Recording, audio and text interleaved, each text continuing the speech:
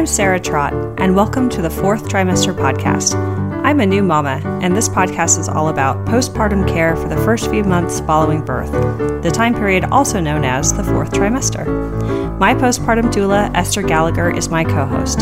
She's a mother, grandmother, perinatal educator, birth and postpartum care provider.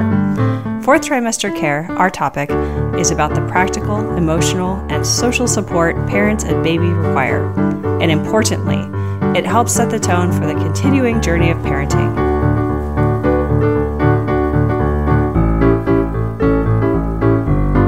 Hi, this is Sarah Trott. Welcome back to the Fourth Trimester Podcast. I'm here with my co-host, Esther Gallagher, and we have a special guest with us today. And I want to remind you that we have a website, which is fourthtrimesterpodcast.com. And you can go there and visit and sign up for our newsletter. Also, we have an opportunity to sponsor us through patreon.com. So if you've listened to our show a couple of times and you feel compelled to do so, please do sign up for $1 an episode. Now, I'm going to hand the mic over to Esther, who's going to introduce our guest today. Hi, everybody. Glad to be back. We have Evelyn Miller Freeberry with us today, and she has a wonderful, extensive professional and personal bio, which we're going to get into in a moment. But I would like to interview her from the point of view of me working as a doula. I met Evelyn many years ago when I had clients who needed breastfeeding support, and because they were Kaiser patients, we would take moms over to Kaiser and they would be seen by lactation counselors that were actually at in the hospital setting. And I quickly got to know professionally and very deeply appreciate Evelyn, her presence with my clients, her loving kindness, and her ability to just put my clients in a deep ease and really address the issues they were having was quite impressive to me, especially considering from my standpoint that it was particularly onerous on a new mother to have to get in a car and leave the house and go somewhere to receive care. As you know, listening to the podcast, I have an extreme bias about that. I think we should all come to mom if she needs our help.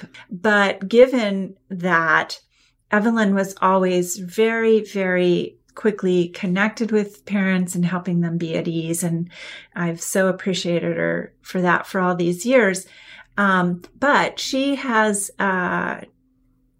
moved on professionally from there. And so I'm going to ask you, Evelyn, to bring us up to date. The work that you're now doing, I only recently heard of. I'm sure you've been doing it for quite some time, but a colleague mentioned your name in a meeting recently and described your work in a really delightful little way. And I just couldn't wait to reconnect with you once I heard Elizabeth's description. So I'm not going to bungle it. I'm going to let you describe for us the work that you do, and then we'll talk about how it pertains to the fourth trimester. Well, thank you so much, Esther.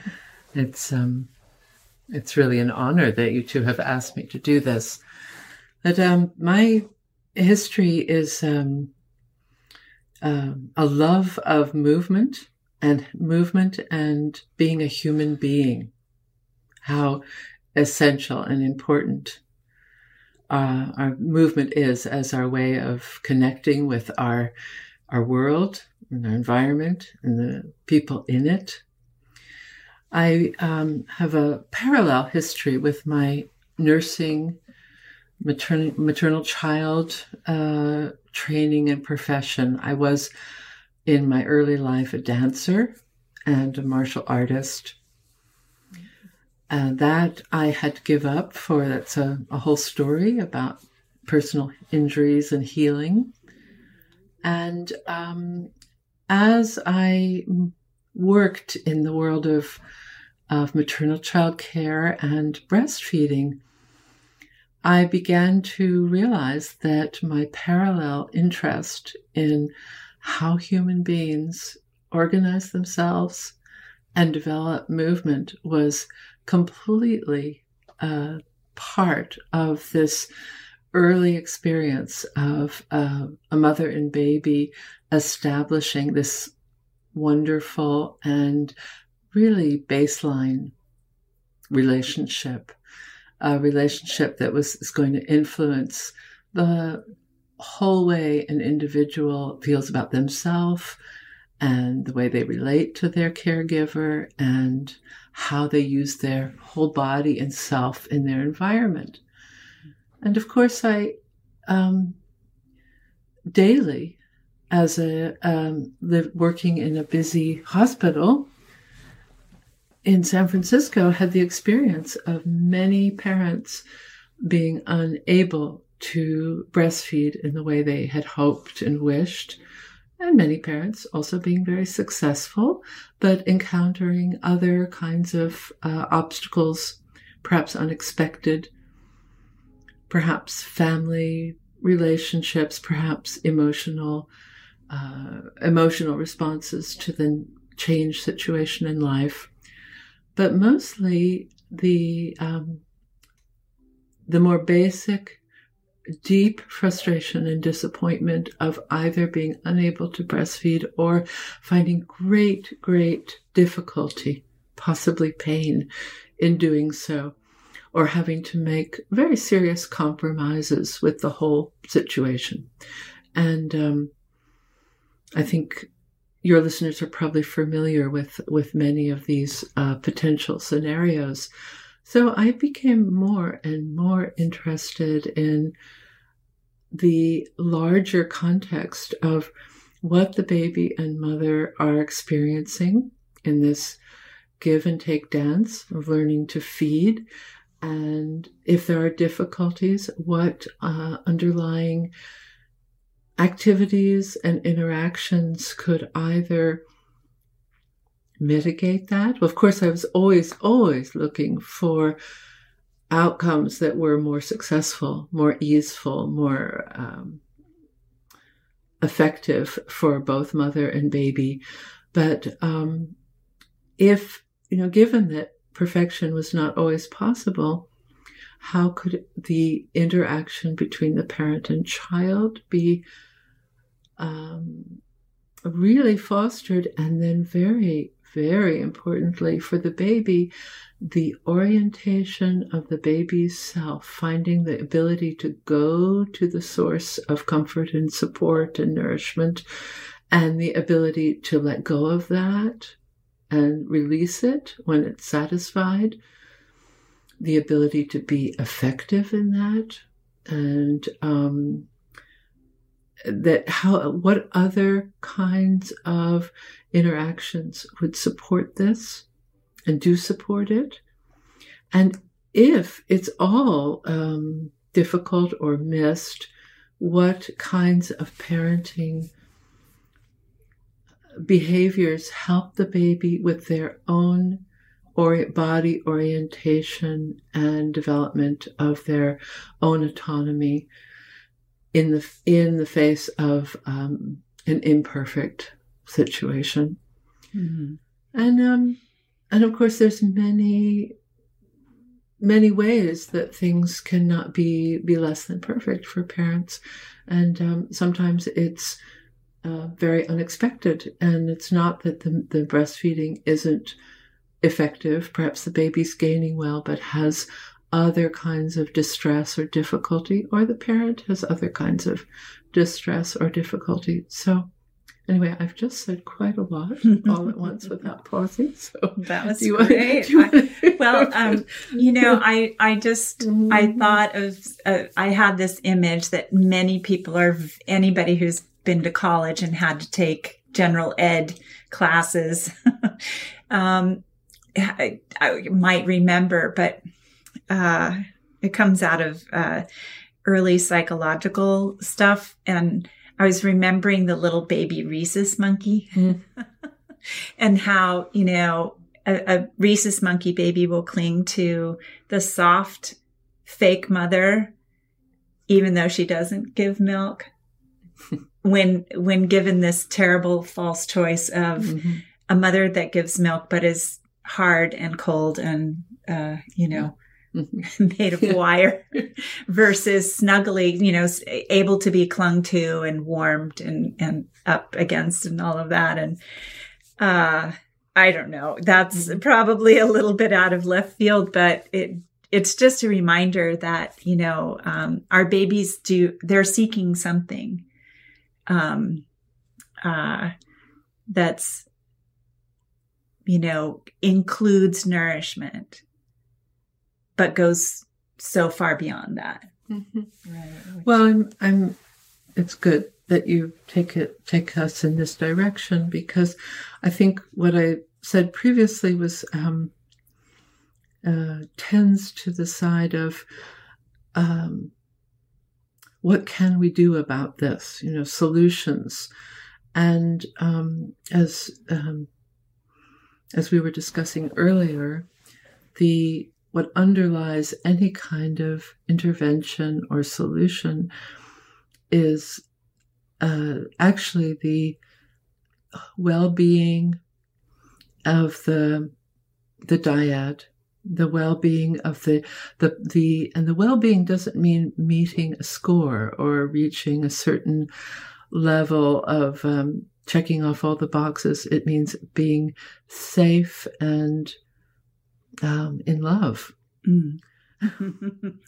And sometimes that's not, and that can be also a great pain for some mothers, that they don't find that comes easily. And that's exactly what they need support and help with, to feel, to trust themselves, so that the possibility of really being with their baby in whatever kind of feeding and difficulty that they're in is with wonder and great wonder. So, yeah. Reminds us to stay curious, even when it feels pretty rough. I'll say that there was a moment in my early postpartum recovery period where, because my baby, who was a perfectly fine breastfeeder, but who in that moment wouldn't breastfeed, wouldn't latch. I remember thinking, after, being in the struggle for some amount of time, and probably due to a certain amount of sleep deprivation, I remember thinking, my baby hates me, which makes me laugh now. But at the time, I was devastated, just this thought crossing my mind that, oh, she won't take what I have to offer. There, that I attributed it to that, that there's not love here. There's not love here. But of course, I was looking, for something in her in that moment. It was very interesting, I think. And it's so important that any of us who, presume to offer help to new mothers, remember this. Remember these experiences, because yes, you laugh now, but you know it was real in that moment.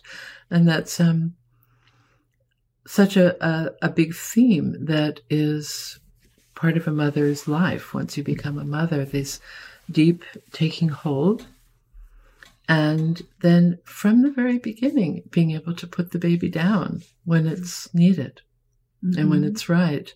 And this evolves, deeper and deeper connection, and then more and more work as the child grows to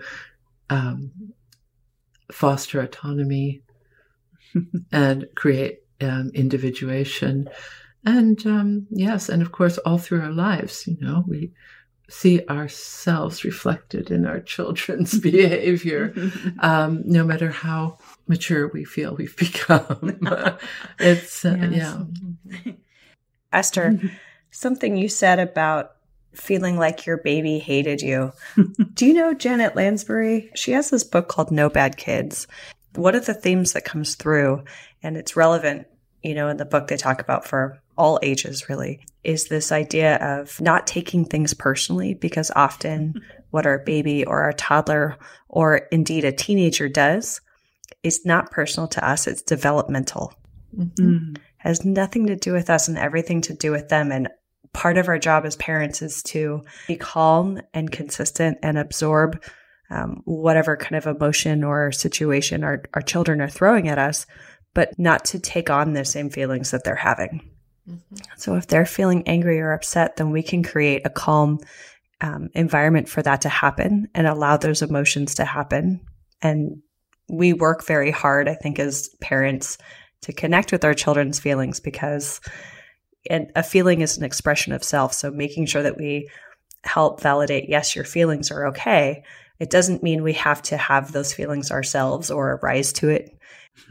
I think that's certainly a challenge for a lot of parents. And I just found that interesting when it came to mind when you said, oh, my baby isn't doing what I expected, therefore it's like something about you, and it isn't. Well, the feeding thing is primal, that when they reject your breast, there's something, it does take some work.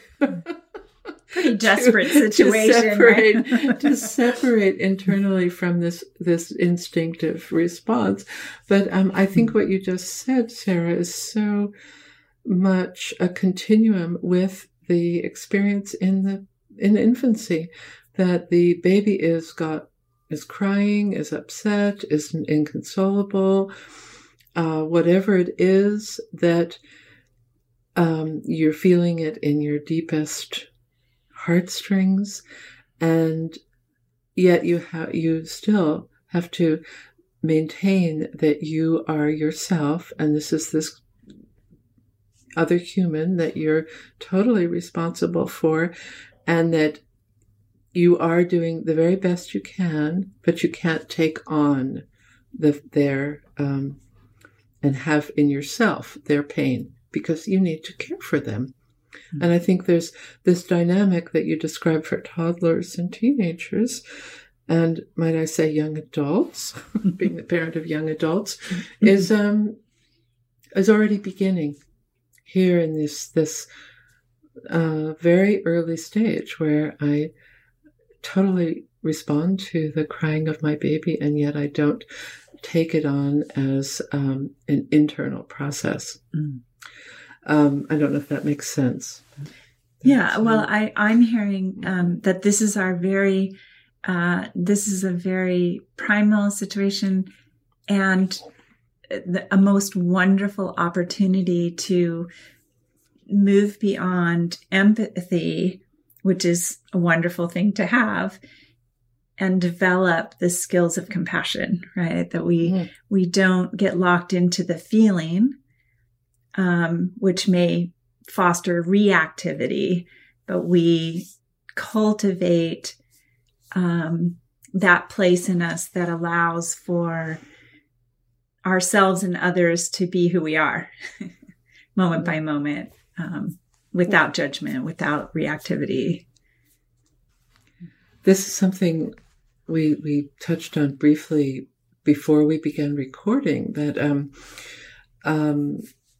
there was I don't know if it's still said in the doula community, that we give birth the way we are, and so you can learn a lot, but the way you manage yourself is something very deep. The way you express yourself, the way we express ourselves, and the way each woman responds to and moves through this early postpartum period is very individual to her truest self. And it's, in fact, a burden for her if she tries to be good, tries to do all the right things. It's, I think, a very modern malady almost. Younger women know so much and feel burdened by all the things they should do to prepare and to be ready, when the most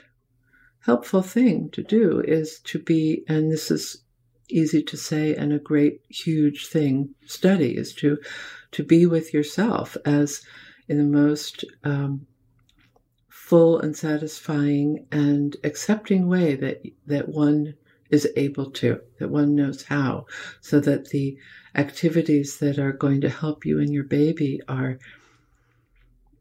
being well, and being well in emotionally and psychologically. And that's not an expectation that you can just meet. So we're always looking for what supports us. And if we're not, that's what doulas are in the business of trying to offer people is. And then, and if anyone who's interested in preparing is obviously looking for what helps them the most.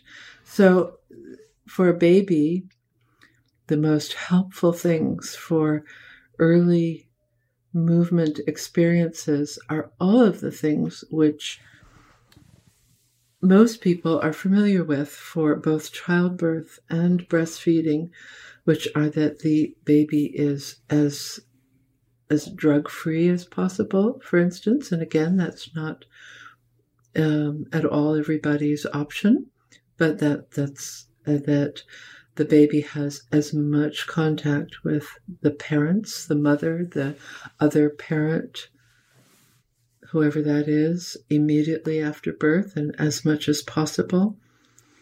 And if that's not possible, that any other loving person is as close to the baby as can be. Or if that's not possible, that the attention of the parents is toward the well-being of this new person. And that once the baby is with you, that the well-being of the mother is absolutely fundamental to the well-being of the child, so that all of the attempts at feeding and consoling are in relationship to also providing nurturing and well-being for the mother, that these are activities that are interdependent, go together. And sometimes that does involve separating the mother and baby and the other parent taking on some care of the baby. Mostly it involves the baby being with the birth mother, if that's possible, or the alternate mother.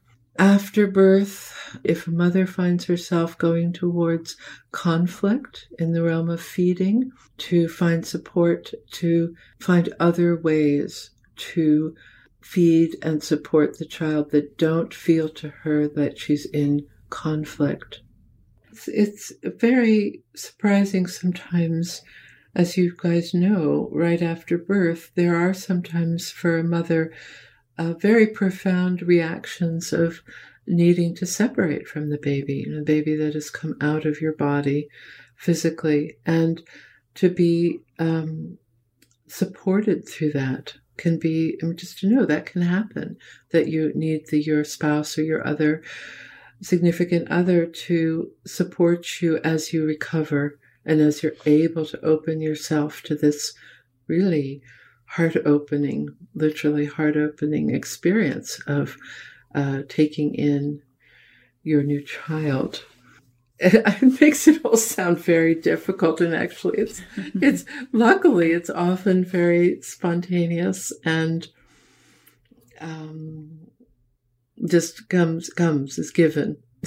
Well, but I, because I work as a birth doula and I attend births often, and because I have a modicum of experience in the immediate postpartum period, and we have had our own immediate postpartum periods, the three of us. I think that what's sometimes a little bit difficult for parents to understand or hook up with, because they don't have any secondhand experience of birth, right? They're not seeing births as they grow up. They're not experiencing what it looks like, intuiting what it feels like for parents because they don't witness birth or the immediate postpartum very often. But because I do frequently, one of the things I can give as an example of, I think, what you're touching on, Evelyn, is that, not every mom who's just released a baby into the world for whatever reason, and often because of the drama and sometimes, frankly, trauma of giving birth, not every mom is ready to then have, a newborn in her arms because she's experiencing something very large that may not actually make room somatically or psychologically or even physically for a needy newborn in her arms. Now, most of the time we tend to think it's very healing and appropriate and right in those moments to have the baby, that it would be experienced as a loss or a grief if the baby isn't present. But frankly, speaking as a witness, that's not always true either. So being present for what actually is and allowing for a mother to have her needs being met in those moments, as well as the baby being met, I think is very, very important. And I think a reflection in our society of not being able to meet mothers where they are is that if a mother's experiencing and expressing difficulty, the answer so often is going to be something like, but your baby's healthy and you and your baby are healthy. And isn't that the most important thing? As if that's the only thing, right?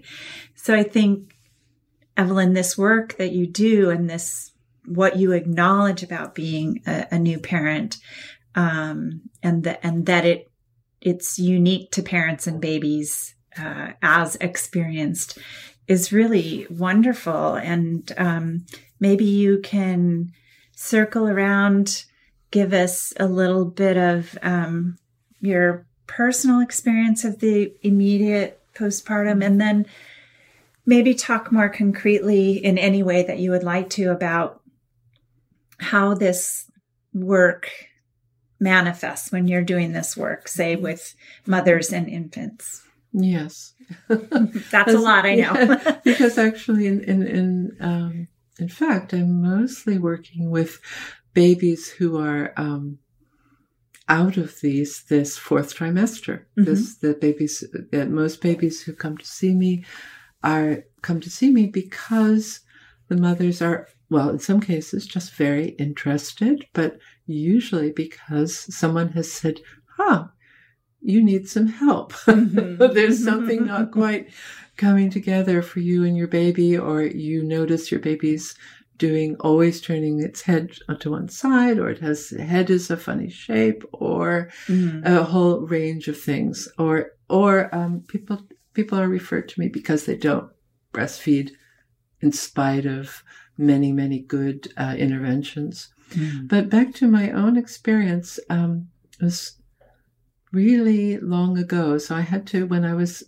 forewarned that this would be a question, it was quite a wonderful meditation almost for me, because the strongest and deepest memory I have is giving birth to my first child. And of course, I was just like so many women. I did think I was going to die. I remember that, actually. I remember being quite convinced I was about to die. And actually, I also remember what I said earlier, that I think we do give birth the way we are. I did not accept hardly any help at all, and very little support. And that was my MO, my style. Very, very independent. My baby's dad was there with me, keeping quiet. And then I gave birth. And the one thing that is still with me is looking down at this child on my chest and directly feeling that he had arrived from heaven. That this is the wonder of this.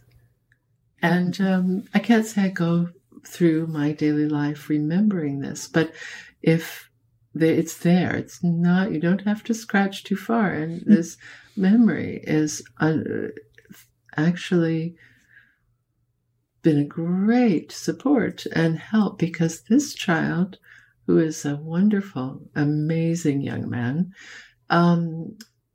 does have a hemiplegia. He, which was a big force for me in what I chose to do in my life's work, that he had difficulties, that I began to actively seek how to understand what my role was to help him. And he has begun really, actually, he became my teacher by the time he was about 7, trying to show me what needed to be done. But anyway, so that was my, I'd say those are the two things about my early experience that really stand out for me, is that my determination to do it myself, my own way, without any help, very stubborn, but just the reality of what I was really colored how I proceeded. And when I remember that, it's very helpful for approaching and helping other women, and in appreciating that I know I didn't have any. I knew I was supposed to get help, but I didn't. So it's not something that at that time in my life I had very much control over. So what is needed there is a lot of compassion for just what each of us, the way we are, the way each of us is. So great detail, and I really resonate with it. I both aspects, both the kind of, I mean, the way I spoke about my postpartum to myself was, for instance, in part because I wasn't breastfed, and the story of not being breastfed and my brothers not being breastfed was such that I had a very strong reaction to from an early age. You know, I could do this, and I was going to do it come hell or high water. And also that feeling of that deeply spiritual, for lack of another word, recognition of this newborn is from another place, a very, very special, enigmatic place, was also an experience that really was something unexpected to connect with, It was wonderful. It was a wonderful, wonderful thing both times.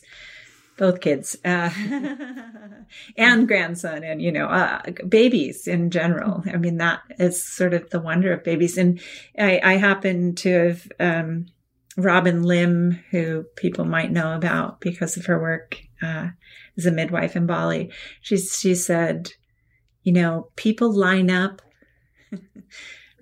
throughout the village to greet the newborn and to say goodbye to the old people, because the idea, the Buddhist orientation there is that, you're in the presence of somebody who's recently come from the other side, or who is about to pass back into the other side, and that is a very special place to be and in the presence of. And so I appreciate that.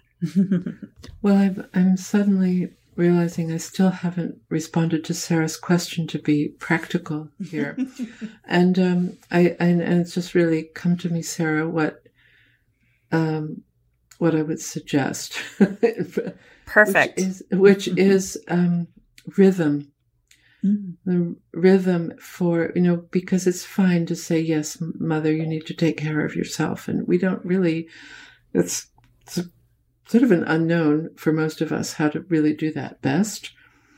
But what is a healthy support for all of us, the family and the baby, is developing and nurturing a respect for life rhythm, because it's not in our culture that sleep, movement, nourishment start having a rhythm to them. And that's really respecting the need for sleep.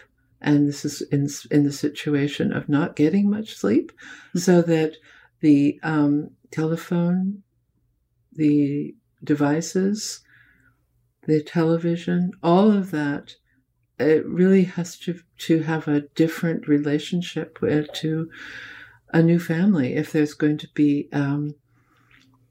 help with finding the natural resource of rest and recuperation. Rest and recuperation for a newborn are not found through stimulation. And it's rather hard I think for us as modern people, especially now that we hear every day, a newborn child, a first year of life, needs lots and lots of stimulation. And in fact, what they need is a lot of rest. This also, it's more and more understood that we're all sleep deprived. So I would really think about stimulation as a food that you have good quality in measured amounts, and that what your baby needs is not stimulation, but engagement, and then rest.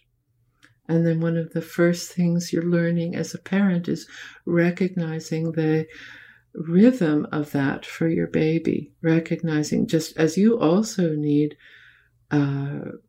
engagement and then disengagement in our lives. So the baby needs some very, very strong need for a baby to engage and then recuperate and integrate. So I'd say and again, that maybe is not totally practical, but it's really an advice I would give.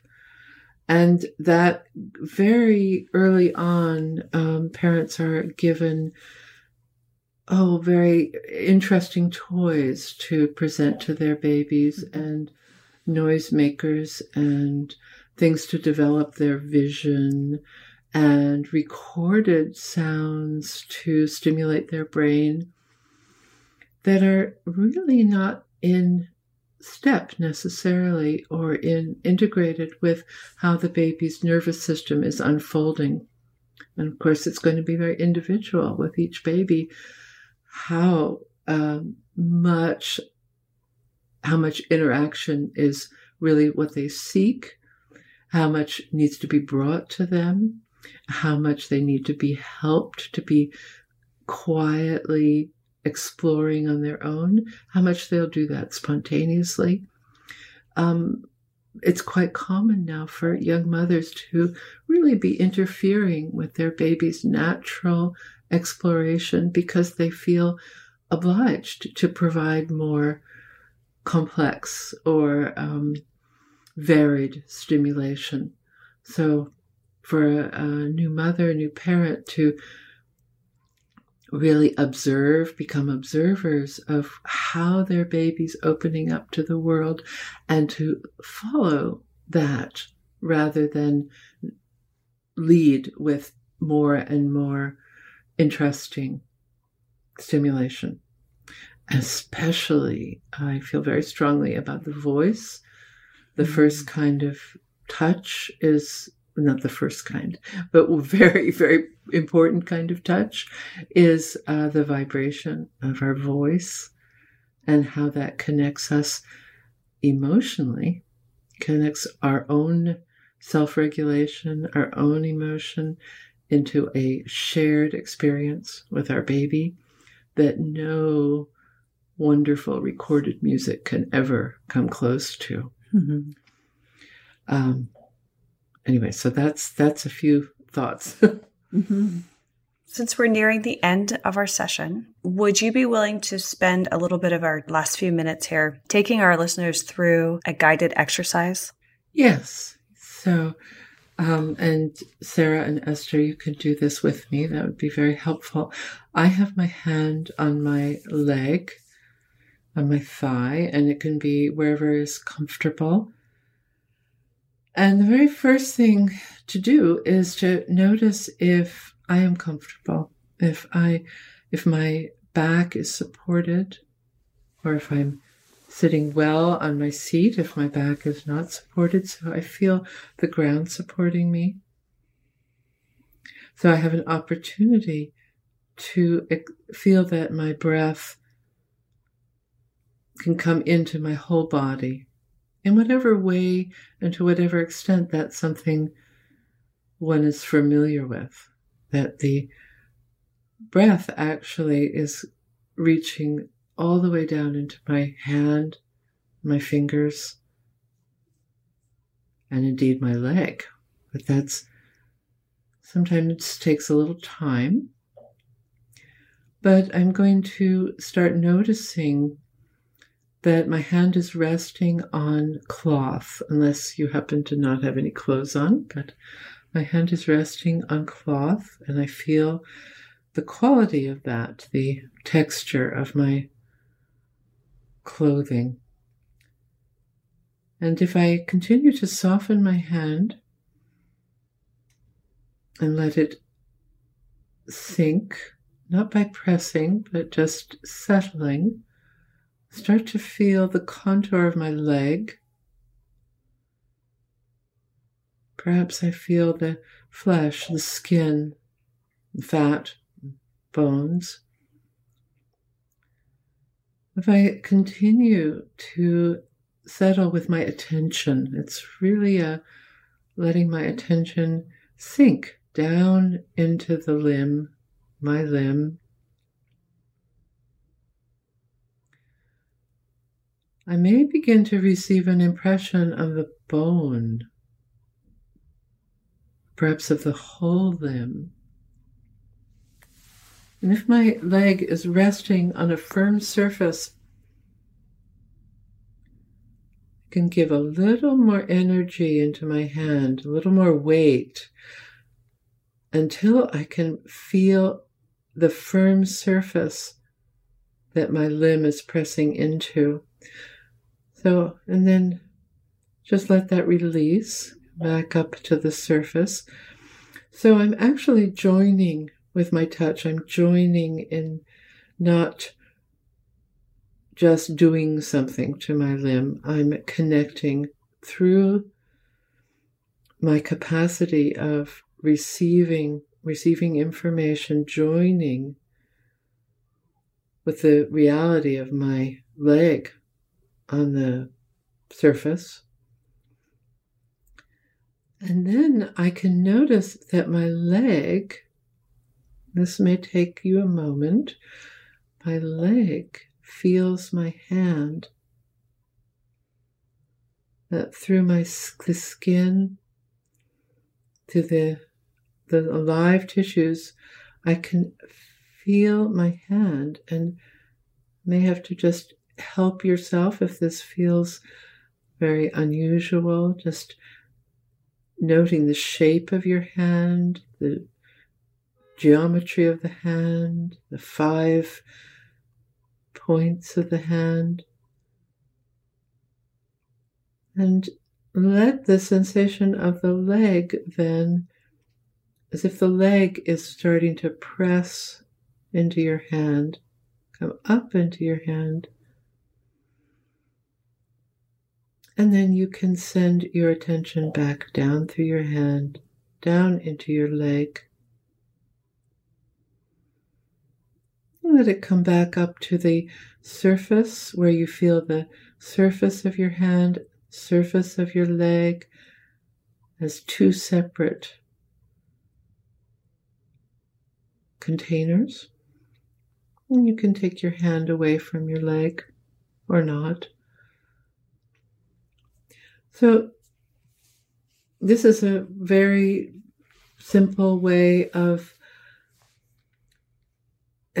something that we do very naturally when we hold a baby and we gather the baby up in love in our chest.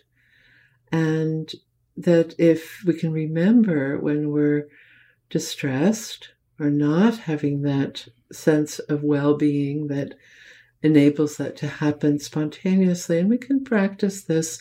And then something I work with when babies are having difficulty separating from their mother's bodies, for instance.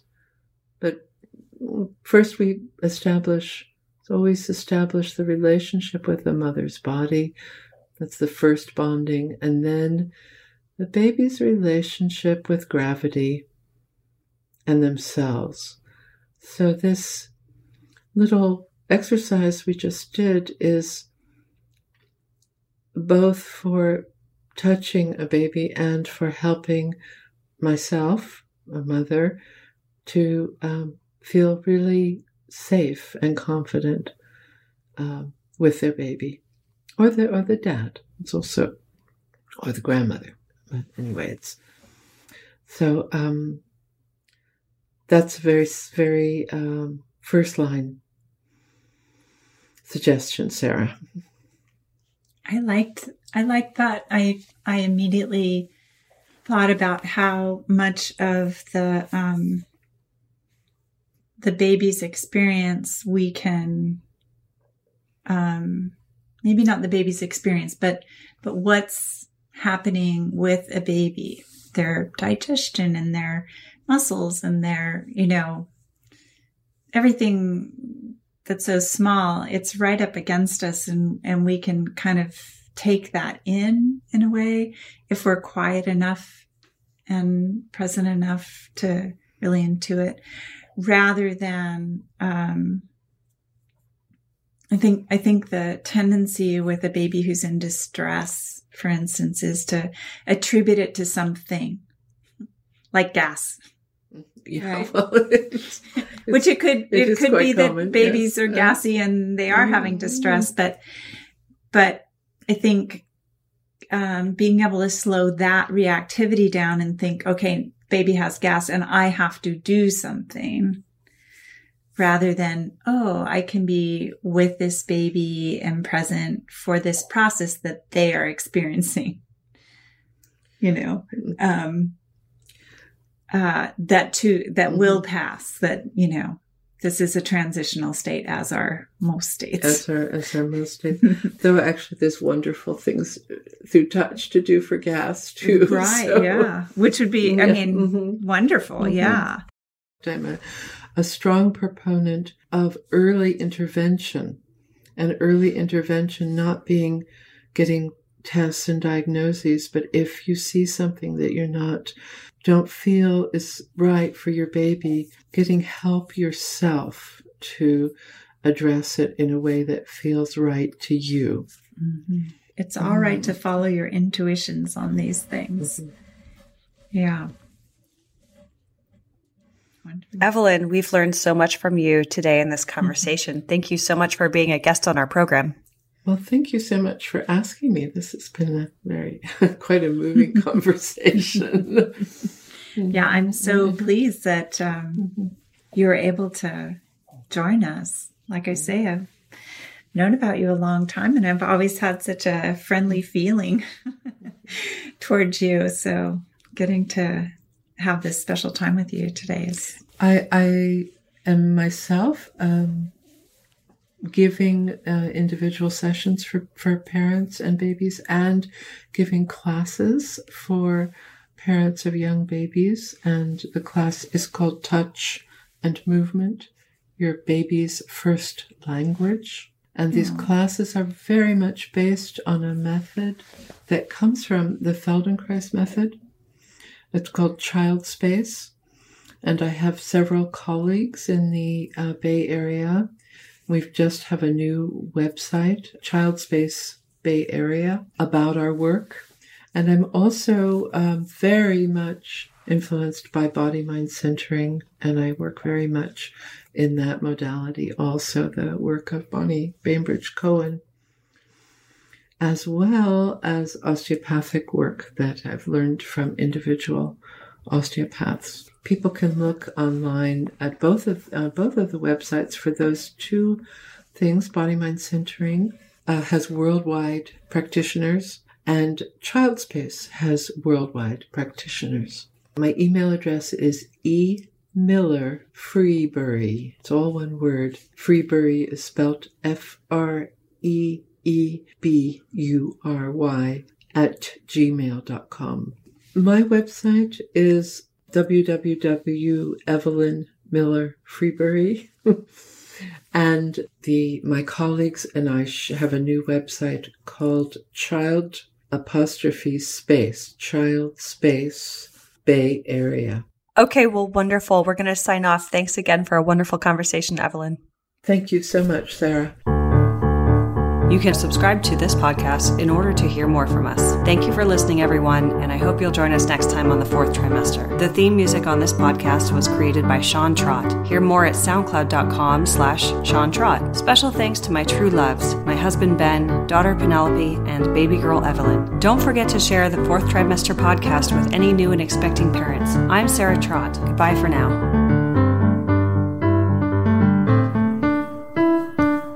Hello again, bicycle man. I know you're doing all that you can. I wrote the song, simple and true. I wrote the song, I'll sing a song for you.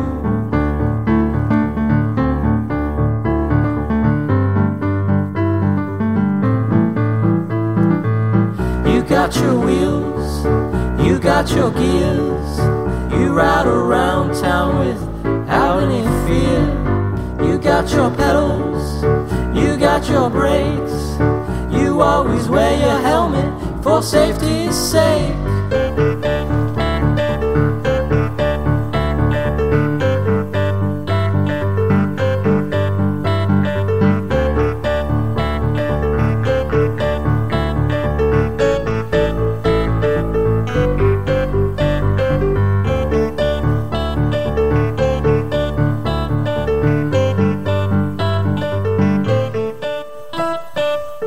Hello again, bicycle man. I know you're doing all that you can.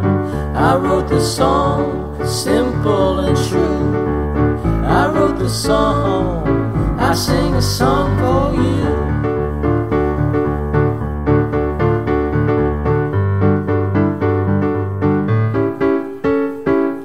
Hello again, bicycle man.